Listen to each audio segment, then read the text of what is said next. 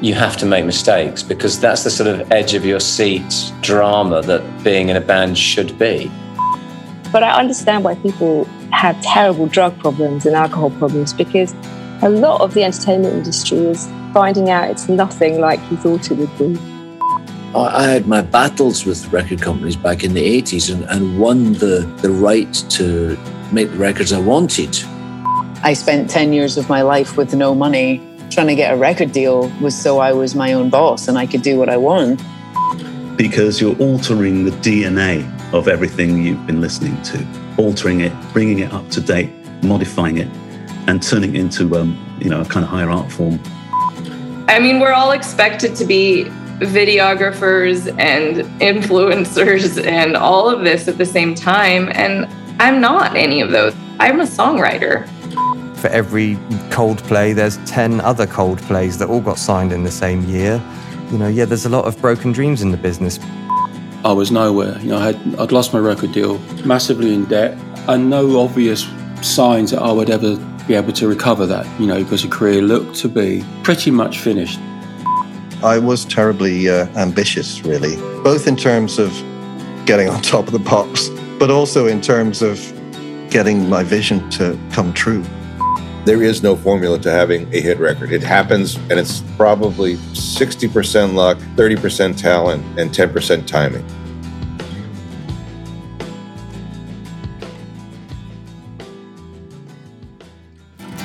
Making a hit record is tough, but maintaining success is another skill entirely. On The Art of Longevity, we explore the artist's experience of the music business from the inside. I'm your host, Keith Jopling, the song sommelier. I want to find out what separates those artists and bands that have survived decades in the music business from all those who have fallen by the wayside. We follow a narrative inspired by a quote from Brett Anderson of Suede, who has said that all successful artists have followed a similar career arc, like Stations of the Cross: the struggle, success, excess, disintegration, and if you're lucky, enlightenment. With insights and stories for music fans, aspiring musicians and creators, this is The Art of Longevity. The Art of Longevity is presented with Bowers & Wilkins, the revered British premium audio brand. Blancmange are an English synth-pop band formed as a duo in London in 1979. They came to prominence in the early 80s, releasing 4 UK top 20 singles: Living on the Ceiling, Waves, Blind Vision, and Don't Tell Me. They released 3 studio albums during that decade: Happy Families, Mange 2, and Believe You Me, all chart hits. The duo amicably broke up in 1986, but reformed in the late 2000s, and since then, Neil Arthur alone has continued to perform under the Blancmange name, releasing 9 new studio albums, the latest of which is Private View. For this episode, my friend and Electronic Ears presenter Fenna Pearson hosts the conversation with Neil. This is episode 2 of season 6 with Blancmange. Neil Arthur, Blancmange, welcome. Thank you so much for coming on The Art of Longevity to discuss what has been now a long and interesting career. And I wanted to start off by talking a bit about your new album, Private View, which I've been enjoying myself. And I was just wondering if you can tell me a bit about the process of writing and recording the album. And in particular, did you go back to how you were working before lockdown, or has that had a kind of lasting impact on your way of doing things? Well, the process of recording, writing and recording is, well, I start off with, things start kind of like bubbling and fizzing around my head. And I, wherever I am, I kind of end up you're trying to stop and kind of go, oh, that's interesting what that person said, or that sign, or somewhere in a, as I'm walking around, I see something and it triggers a link, kind of this thing about, I reckon lots of things are connected, aren't they? So they kind of fizz around my head for a bit. And once there's enough and they start colliding together and they make a kind of, they hold on to each other. I either write those things down, or if it's a melody or a rhythm or something, I kind of use my iPhone and just literally just sing into it, or I'll get my guitar and I'll strum it out on that. Once those things have kind of been around a while, some of them filter to the top and they need a bit more attention, and some of them just sink away and I'm not quite sure what happens to them. They just go away, they just go away and never come back. Then I go into the studio. I never go into the studio unless I've got an idea. I don't sit in there looking at a load of flashing lights on synthesizers and staring at a screen of a computer. I just don't do it anymore unless I've got an idea. And then I start putting the bits and pieces down and seeing whether they make any, well, it's Blancmange, so whether they make sense or not is another matter. But, then of course, some of them go off from an area which is kind of like, I mean, maybe kind of towards dance. Some of them come off towards a dance area that's a bit dark as well. And some of them go very, very dark. I realize that. So, and they all get put into little cubby holes waiting for more attention on the computer. Then I start using Logic. I use Logic and I use Ableton as my doors for taking these ideas onto the next stage. So I'll upload the files that I've got on the phone, or look at my notes and transfer those notes into either of those two sequences. And I use VST, a combination of VSTs and some synths to get these ideas down.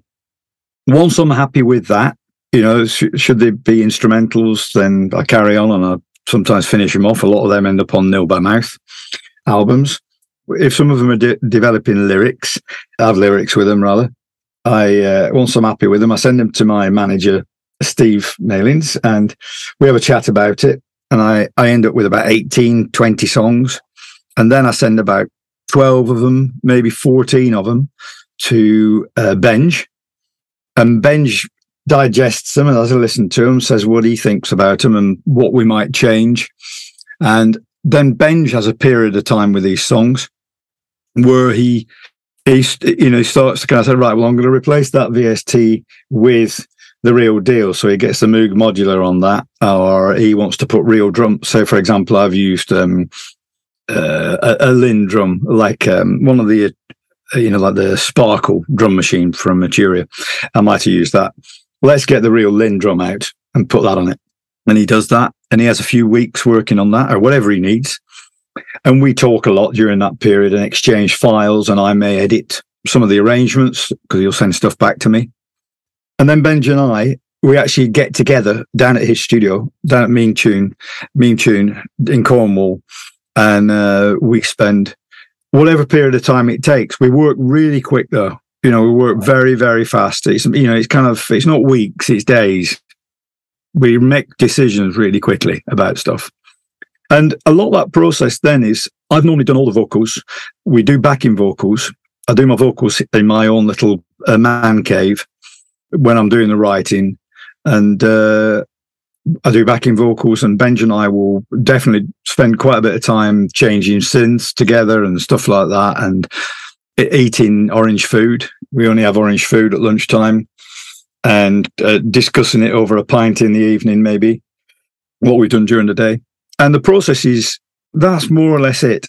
And as for the last part of your question, lockdown, the difference in lockdown was that I find myself, the way of dealing with it for me was actually to get more creative. So I ended up writing more, and there was a hell of a lot to observe in a very, very different way. I'm kind of really into the minutiae, the bits in between the cracks and in the cracks, and the kind of like the mundane and the everyday. And I kind of love all that stuff and mixing it all up with kind of emotional feelings and stuff like this, potential emotional feelings. And in a way, lockdown, the creative process was one of my ways, luckily for me, of dealing with the very, very difficult situation the world was in. The only difference was that I couldn't get down to Benj's because of the restrictions as much as I would have liked to do. So we were exchanging files more rather than actually getting together. Fortunately for us, there were windows, and we did manage to get to see each other in those windows and get on with the process of recording and finishing, mixing the album. I mean, it's interesting you say about working with Benj. I mean, you've obviously done the 2 albums with him with the Fader project, which I guess is where you're both writing as opposed to just you doing the writing. And then you've also done the Near Future project with Jen Bernal. Well, yeah, go on. So I'm going to say that we've got 3 Fader albums now. So there's First Light, In Shadow, and Quartz. Okay, Quartz is the one I haven't got yet. Okay. We're on to our 4th now. I can tell you about the process because it's very different. And of course, with Jez Bernholtz as well. Jez and I have only released 1 album, Near Future, but we've done the 2nd album. We just need to mix it. And that is a matter of just figuring out time and fitting it in with all the other projects, which I can go on to talk about later because there's other stuff. Please do. Yeah. The Fader thing is, I describe what happens with Blancmange. So Blancmange starts with me. I write these songs and then I take them to Benj. You know, Benj does a massive, I mean, it's really, really important what Benj does. You know, he's a master of understanding the technology we're working with. And he's a fantastic musician as well. So it's just, he's so inventive and I absolutely love working with him. We have a great time working together. Fundamentally, Blancmange starts with me. So I suppose that kind of gives it its DNA equivalent to musical DNA thing.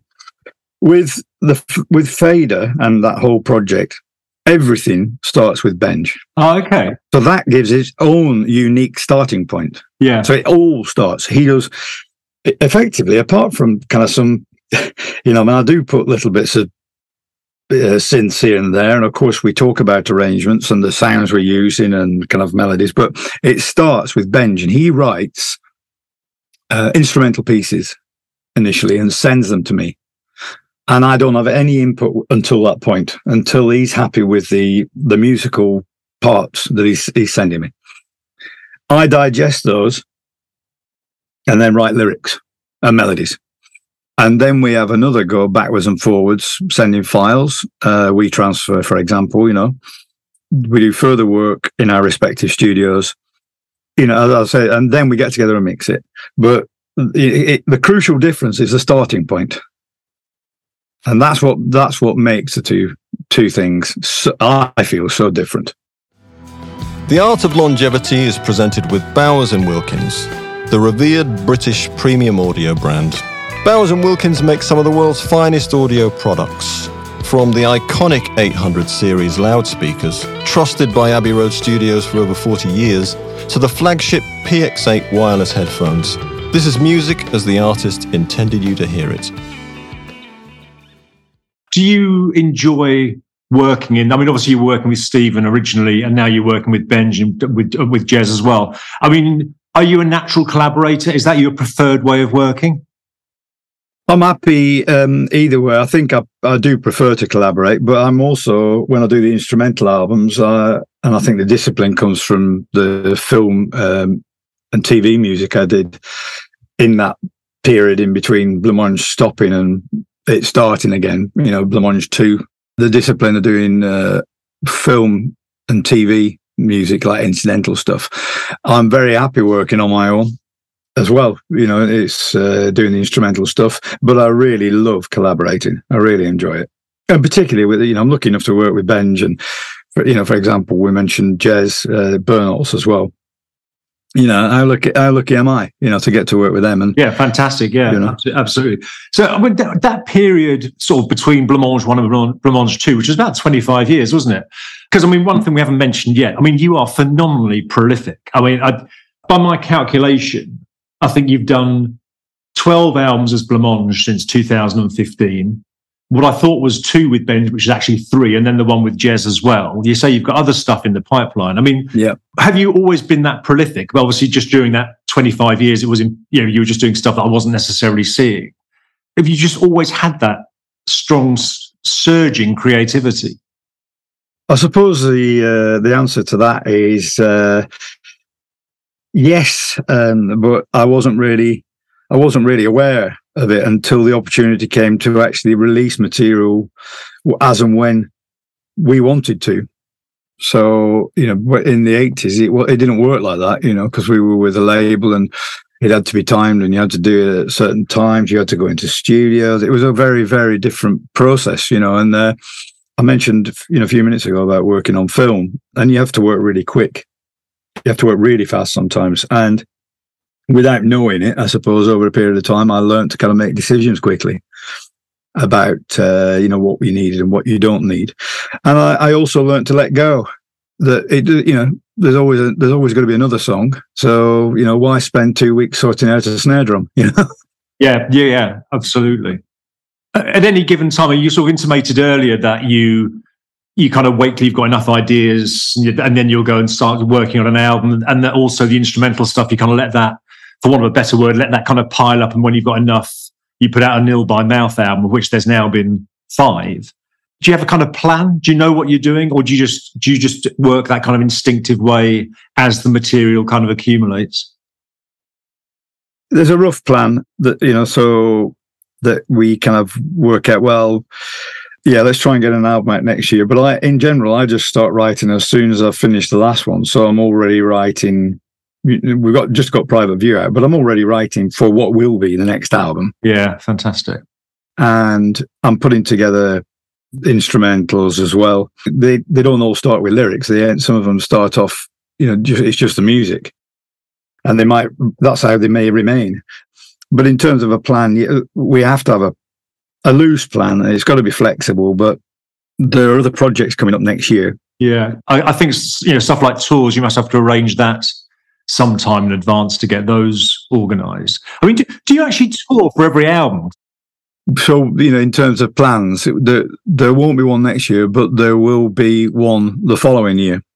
That's how it is this time. But, you know, it could well be that after that, there'll be one every year for a while. We'll just have to see. But do a tour every album. Well, obviously, because of the pandemic, we weren't able to. The tour that I managed to get on last autumn was initially booked to do in the spring of 2020. We were going to do Mindset. That was going to be the tour. But unfortunately, as everyone, you know, in the world's very aware, you know, something major came along and stopped lots of things in their tracks. And so I ended up with Benj doing a remixed album of, we did Expanding Mindset. I had a collection of songs that hadn't made it onto various albums before that for different reasons, and a collection of new songs, which I thought, well, we'll put Volume 1, Waiting Rooms Volume 1 out. So I did that in lockdown. Another Nil by Mouth album, and then the Fader album, and Benj mixes the albums. You know, we co-produce, but he mixes the albums, and he's just phenomenal. He works so fast, but he's really, really good at making decisions and honing in on stuff that, frankly, I miss. I really do, you know, because it's just not I admit it, it's not my area. It's just like, oh my goodness, yeah, I hadn't thought of that, you know, and it's like, wow. So like when we did Commercial Break, so we got that one out. So by the time we got to the autumn last year, it was almost like, well, it's a commercial break tour, you know. That's what it was, because all those albums have been and gone. So we had to rearrange the tour about 4 times. By the time we got out, it had moved on from Mindset right through all the other albums to Commercial Break. I mean, you always, when I see you playing live, you always look like you're enjoying yourself. Is touring something that you do enjoy? I love the performances. I really enjoy doing that. I'm nervous about it, of course. You know, I never wasn't. It would be time to probably stop. That's just how I am. But yeah, I really enjoy the performances. I don't like touring. I mean, there's nothing nice about the repetitiveness of, you know, the hotels and the miles on the road and the kind of, you know, endless traffic cones, you know, and endless traffic jams. They're seemingly endless, but the gigs, yeah, I really enjoy it. And I am humbled by the people who, you know, decide to come and see us. It's quite something that I don't take that for granted at all. Yeah, sure. And I mean, now you have got this phenomenal body of work. I mean, how do you go about deciding what goes on the set list and what doesn't? Well, yeah, it's quite difficult at times. And there's always, you do an hour and 40 minutes, and there's always somebody at the end said, oh, why didn't you do? You're going, no. All right, okay. There's a lot of songs, aren't there? Can't have a flow, doesn't it? And we take a certain amount of songs into rehearsal. And I think there were probably about 4 songs that we did actually get right up to speed in rehearsal, and they haven't ended up in the set. So, but I think we're still doing something like, I don't know, there must be 20 songs. I don't know how many there are in the set without kind of listing it up, without seeing a list. I don't know. Yeah. And I saw you, I can't remember when it was now, but I saw you in Manchester with David Rhodes playing with you. Was that kind of different set list then? Because you're sort of going, right, I've got a guitarist on stage. Yeah, but we can adapt the songs that, if they've had guitar on the album, it doesn't necessarily mean they need to be, if David's not with us, be there when we're playing live. You can make them you can make it work, we've found, by stripping things down or kind of having a synth do certain parts that the guitar may do. Thanks for listening to The Art of Longevity. I hope you're enjoying the conversation so far. Please take a moment to rate the show, leave a review on Apple Podcasts if that's where you listen, and do spread the word. Also, you can sign up via the Song Sommelier webpage for our newsletter, artwork, and much more. Back to the conversation. Let's get on to the kind of longevity part of this and sort of go back to when you started out, when you and Stephen did the Irene and Mavis EP, which is, that's a very different, that's quite an anarchic sound on that EP. How did that come about? Well, Stephen and I had started doing music maybe a couple of years before that, and it came out. Initially, it was we just made noises. Really, it was just a lot of noises and experimentation. And I suppose reflecting on the things that we really like listening to, so from, not that we could ever hope to sound like them, but from, the obvious references, the electronic stuff. So a lot of the German motoric sounds that we kind of were listening to, and the kind of DIY aspect of punk and post-punk with bands like Perubu, the Young Marble Giants, This Heat, going to see bands like Clock DVA and Cabaret Voltaire. They all had a massive influence on us. And of course, the Kraftwerk and Eno and stuff like that. And we just set about doing this kind of DIY noise-making session. And eventually we ended up with a few pieces that sounded almost like songs. And a friend of ours got a tax rebate, a rarity. He gave us some money. David Hill gave us some money to make 1,000 records pressed, and that became Irene and Mavis. I did the front cover, Stephen did the back. Because I was doing illustration, and Stephen was a graphic designer. So between us, we cobbled that together. My attitude towards doing the music is no different. I do it exactly the same. I just set off, and sometimes you just follow your nose and see where it takes you, And then from there, you were on the Some Bizarre album, which was just a little compilation, was it? But actually, I think it was the first time Depeche Mode were recorded. The were on there. Quite an extraordinary artifact in hindsight. And how did you get onto that? Well, Steve-O picked up one of the 25 copies that Rough Trade took, and got in touch with us. And so we met up with Steve-O, and quite a character, to say the least. Yeah. And he said, do you want to put a song on that? So we decided we'd put Sad Day on there, which we recorded by that time. And, it seemed to kind of capture certain people's imagination. So, it led to us, I suppose, ultimately getting a deal, And that, by the time Happy Families came out, which obviously Sad Day was on that album as well. But you've moved on to quite a different, still a very exciting kind of left field and inventive sound. but not as, I use the word anarchic, not as anarchic as Irene and Mavis. I mean, no. What had changed in your songwriting approach between that first EP and then the first album? Well, I think, we'd toured quite a bit by that time. We'd had the experience of, going on tour with Depeche Mode. We played with Grace Jones at Drury Lane, all before we had a deal, and been on tour with Japan. And that's where we met David Rhodes, because he was standing in as guitarist for Japan.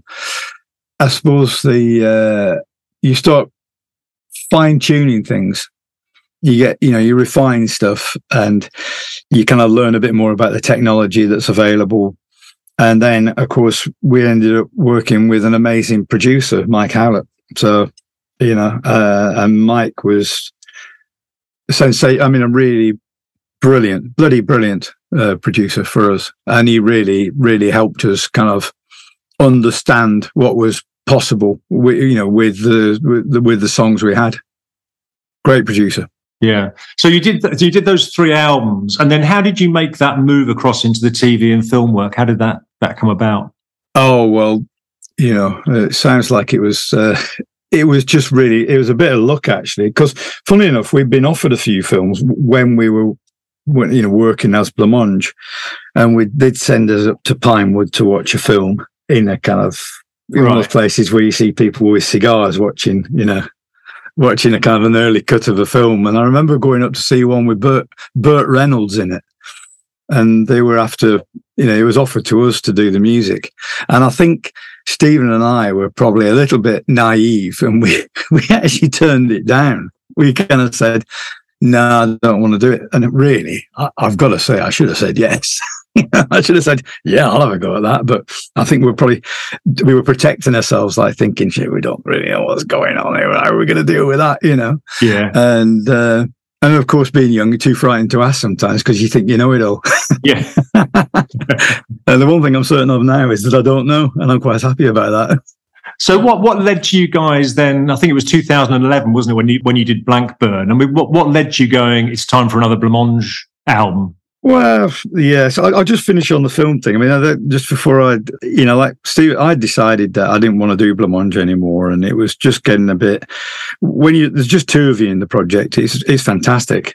But Stephen and we're like chalk and cheese. And when that's creative, it's fantastic, if it's in the right direction. But if there's a kind of a sense of destructiveness in there, it's quite easy to kind of, it can get kind of slightly out of control without going into all the detail. And I think I said to Stephen, I'm just really not enjoying this. This is not what we set off to do. It doesn't seem like Blancmange should have always been fun. It should have been, it was always like, even the fact that we call ourselves Blancmange was just like, it's throwaway. It doesn't matter. I mean, it's just like, don't take yourselves too bloody seriously, And I think it got to the point where the friendship was in danger of being destroyed by Blancmange, by the fact that we were Blancmange and doing this music. Yeah. So we decided to stop it, and it saved a friendship, which is far more important. And I was lucky enough, not immediately, but I was lucky enough to, because I turned another film, I can remember now, Vince Clarke contacted me and asked me whether I'd be interested in doing this film. I think he was very busy with some film music himself, and I had expressed an interest in doing it, and I was offered this opportunity. And again, stupidly, I just said, you know what, no, I don't really fancy it.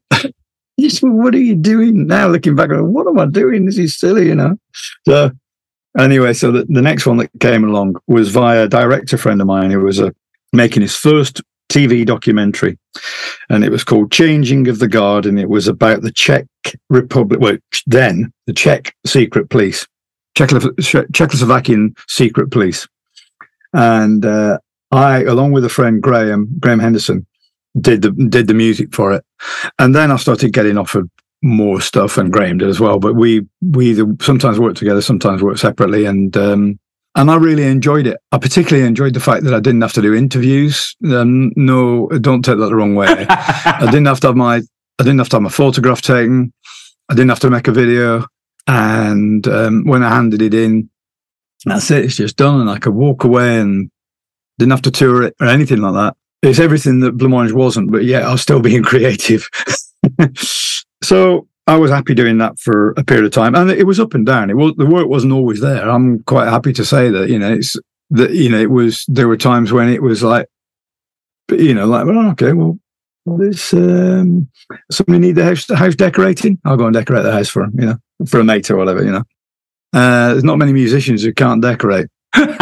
So if they admit it to you, I'm telling you, it happened. And then Stephen and I obviously always kept in touch, and we'd talked about doing stuff and never really wanted to. And then I wrote a lot of songs when I was still living in London that I thought these might be kind of Blancmange songs if we ever did anything together again. And I played them to Stephen. Stephen really liked them. And so we got together and we finished the songs and did some more together, wrote some more together. And that ultimately became Blancmange. Right. In 2011. And I was quite keen to, kind of continue that. But Stephen's, so I knew I was good, there was a tour offered and stuff like that. But it was quite apparent whilst we were doing that Stephen's health was not going to, and he was not going to be able to do that kind of thing. And his health was far more important than any music making. And he gave me a kick up the proverbial, and I got on with it, and I've continued getting on with it, really. The Art of Longevity is brought to you by the Song Sommelier, that's me, working with Project Melody and Audio Culture. It's recorded at The Cube, London's first members studio for content creators. Currently based in West London, Cube will be opening a second site in Canary Wharf in January 2023. Our cover art is by Mick Clark, and original music for the podcast is by the neoclassical composer and artist Andrew James Johnson. From what you're saying, you and Stephen went into doing Irene and Mavis because you were big music fans. I mean, did you come from a musical background? When did you first pick up an instrument? My dad played the accordion, so there was music around, although my mum would say a gentleman is a man who owns an accordion and doesn't play it. But anyway, but he used to nip down to my grand's and play it down there in their front room, or he played in our front room, and sometimes get it out at birthdays and Christmas and things like that, to play and entertain us doing some, who was it who wrote Hungarian dances? Dvorak, is it? I think. All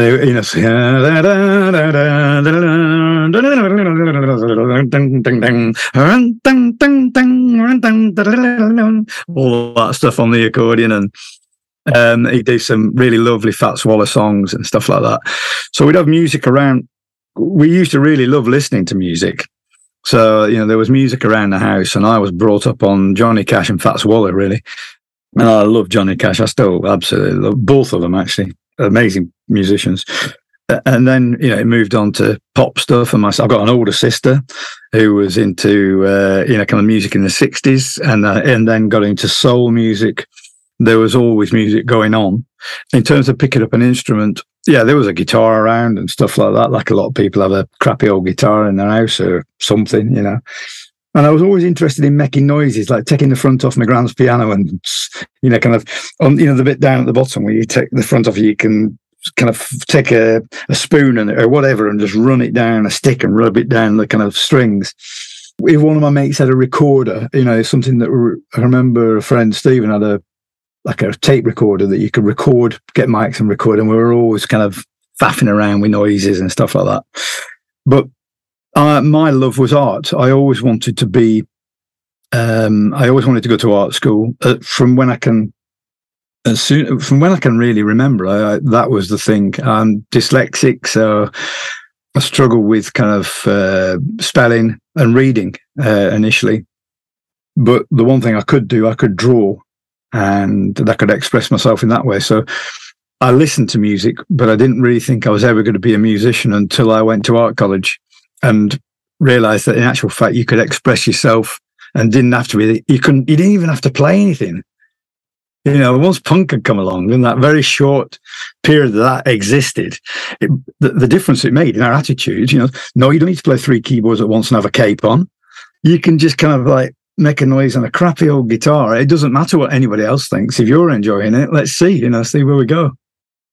back to that bit about you doing the art and the creativity. I mean, I've really enjoyed the last album covers for the Blancmange releases. I mean, you design those yourself, don't you? Yeah, I do. Kind of start the designs kind of come from me, and then they are tidied up no end by, in recent years, Paul Agar, who's fantastic. So great graphic designer. And just going back to the idea of sort of having a musical household, I mean, I know your son Joe records as Kincaid, doesn't he? And you've done a bit of work together with him, haven't you? Yeah, and there's going to be some more in the future. Joe and I were lucky enough to be invited to go on tour with Creepshow. Yeah, I saw you. Yeah, it was fantastic. And that was possibly my proudest moment for me in music, was the first night when I stood on stage with Joe in Liverpool. And it still makes me fill up a bit when I think about it now, because it was an amazing time. I was very, very proud to stand on the same stage as my son. Amazing moment. Wonderful. I mean, I sort of see via social media and stuff, you sort of, you obviously Benge and the guys from Creepshow, and is that quite a kind of community that you're involved with, or is that just people you know of because you're all musicians?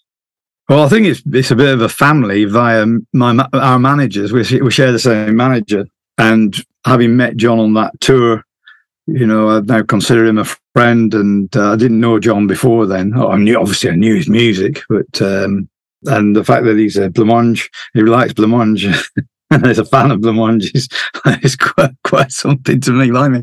Yeah, incredible. Yeah, that must be really rewarding, actually. So, I mean, you're just on the go creatively all the time. Is there anything else you get up to, or is that just what you, on a regular day, is that what you're focused on? No, I said I don't go in the studio unless I've got an idea. So my brain's ticking over, and I'm quite happy doing a bit of DIY or sorting the stuff out like everybody else has to do. And do you still listen to a lot of music? I mean, who are you listening to at the moment? Yeah, I do listen to music. I listen to a large array. I mean, one of my favourite albums at the moment is by an artist called Low Altitude from Manchester, and there's an album called Wave, and I absolutely love that. It's really incredibly beautiful album. But I listen to lots of different stuff, still listen to Cassia Tone for the Painfully Alone, and I love Magnetic Fields, Ed Dowie, Lucretia Dalt. I listen to lots and lots of different stuff. And do you go and see much live music? Well, no. I'm trying to think what I went to last. I went to see Jarvis Cocker talking last night, but he didn't do any singing. I'm trying to think who I went to see last. Well, I'll tell you what, I saw Rodney Cromwell because he was supporting us. So I went out to watch Rodney. And Alice Hubble the week before, I watched Alice. Yes. So just what you mentioned earlier, the sort of the projects you've got lined up at the moment. So, I mean, what does the next kind of 18 months look like for you in terms of projects that you've got on and albums that you'll be putting out? Okay, well, I've been working with my good friend Finlay Shakespeare, who's been on tour with us a number of times. Well, a number of years ago, Liam Hutton, who drums with Blancmange and drums with many, many people, and I started an album. I think we started in about 2015. We started writing some music together, and that's then we more recently asked Finlay to get involved, and we've finished the project now, and the project is called The Remainder, and the album is called Even Song, and that's going to come out next year, and we're hoping to be able to do a few live dates with that as well. And I've been working for a number of years with Vince Clarke on an album of covers, and in the more recent times, Benge has got involved in that as well, and that is all done apart from we just need to mix it. So I don't know when that one's coming out, but it is certainly on the list to be finished as soon as. I've got a second album that Jez and I have done for Near Future. And beyond that, as I said, I'm lucky enough to have re-signed to London Records, and we're going to release a second album in 2024. There'll be announcements about that next year. And I've got a load of festivals. Apparently. Oh, are you? Which festivals are you doing? Oh my goodness, you caught me out there. I haven't got an iCal in front of me. Just selfishly, are you doing Blue Dot? Because that's one that I always go to. We're not at the moment. I would love Blancmange to be asked to do Blue Dot. I'd absolutely love to do it, whether it's Blancmange or Fader, because Fader have never played live, and I'd love to do that. But yes, if you're listening, Blue Dot, please invite me. I'd love to play Blue Dot. Then I can go and see all the other artists as well. Yeah, it's a great festival. Neil, thank you so much. It's been an absolute joy talking to you, and you're a phenomenal artist. As I really enjoy your work. So, kind. And hopefully, I'll be seeing you playing live at the Lead Mill soon as well. So, I'm looking forward to that. Oh my goodness, what an evening that's going to be! Because Mal's playing. I saw. Yeah. My goodness, shouldn't it be us supporting Mal in Sheffield?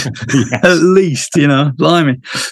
What an evening. I'll tell you, if people are coming to that, please come along early, because you are in for an absolute storming treat. Mal and Benj performing Mal's music. Benj is playing with him. It'll be just fantastic, that. And then you've got us afterwards. Perfect. Well, listen, enjoy the rest of your tour. I'll look forward to the records next year. And Neil Arthur, thank you very much indeed. You're absolutely welcome.